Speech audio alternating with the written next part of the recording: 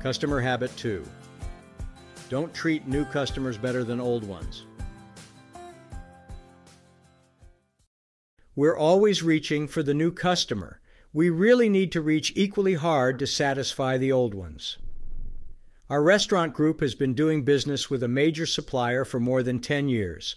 Our account is important to them, as we were their first sizable restaurant customer.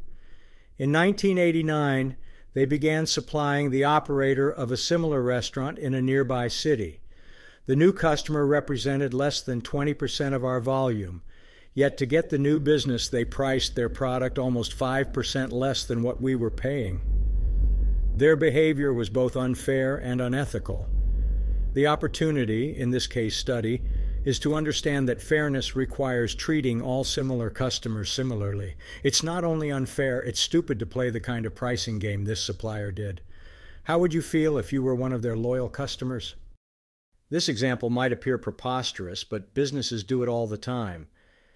Can you imagine being a long-time customer and finding out the man or woman down the street is getting a better price for the same or less volume? A company I've done business with for many years is well-intended, but sometimes ethically misguided. For years, they've made policy exceptions, a bad case of greasing the squeaky wheel. If a sales rep does something not in compliance with their policy, they look the other way. If a customer can't or won't pay certain charges, they aren't attentive to collecting. And so the story goes. From their point of view, they are being lenient and forgiving.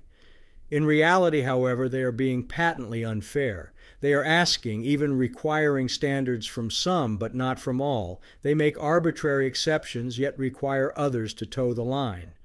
What's fair about that? Not much. Treating customers fairly means all similar customers are treated similarly. Anytime you make an exception for one, you put every other similar customer at an unfair disadvantage. Offering promotional deals is fine, but make them available to everyone. You owe that fairness to all customers all the time.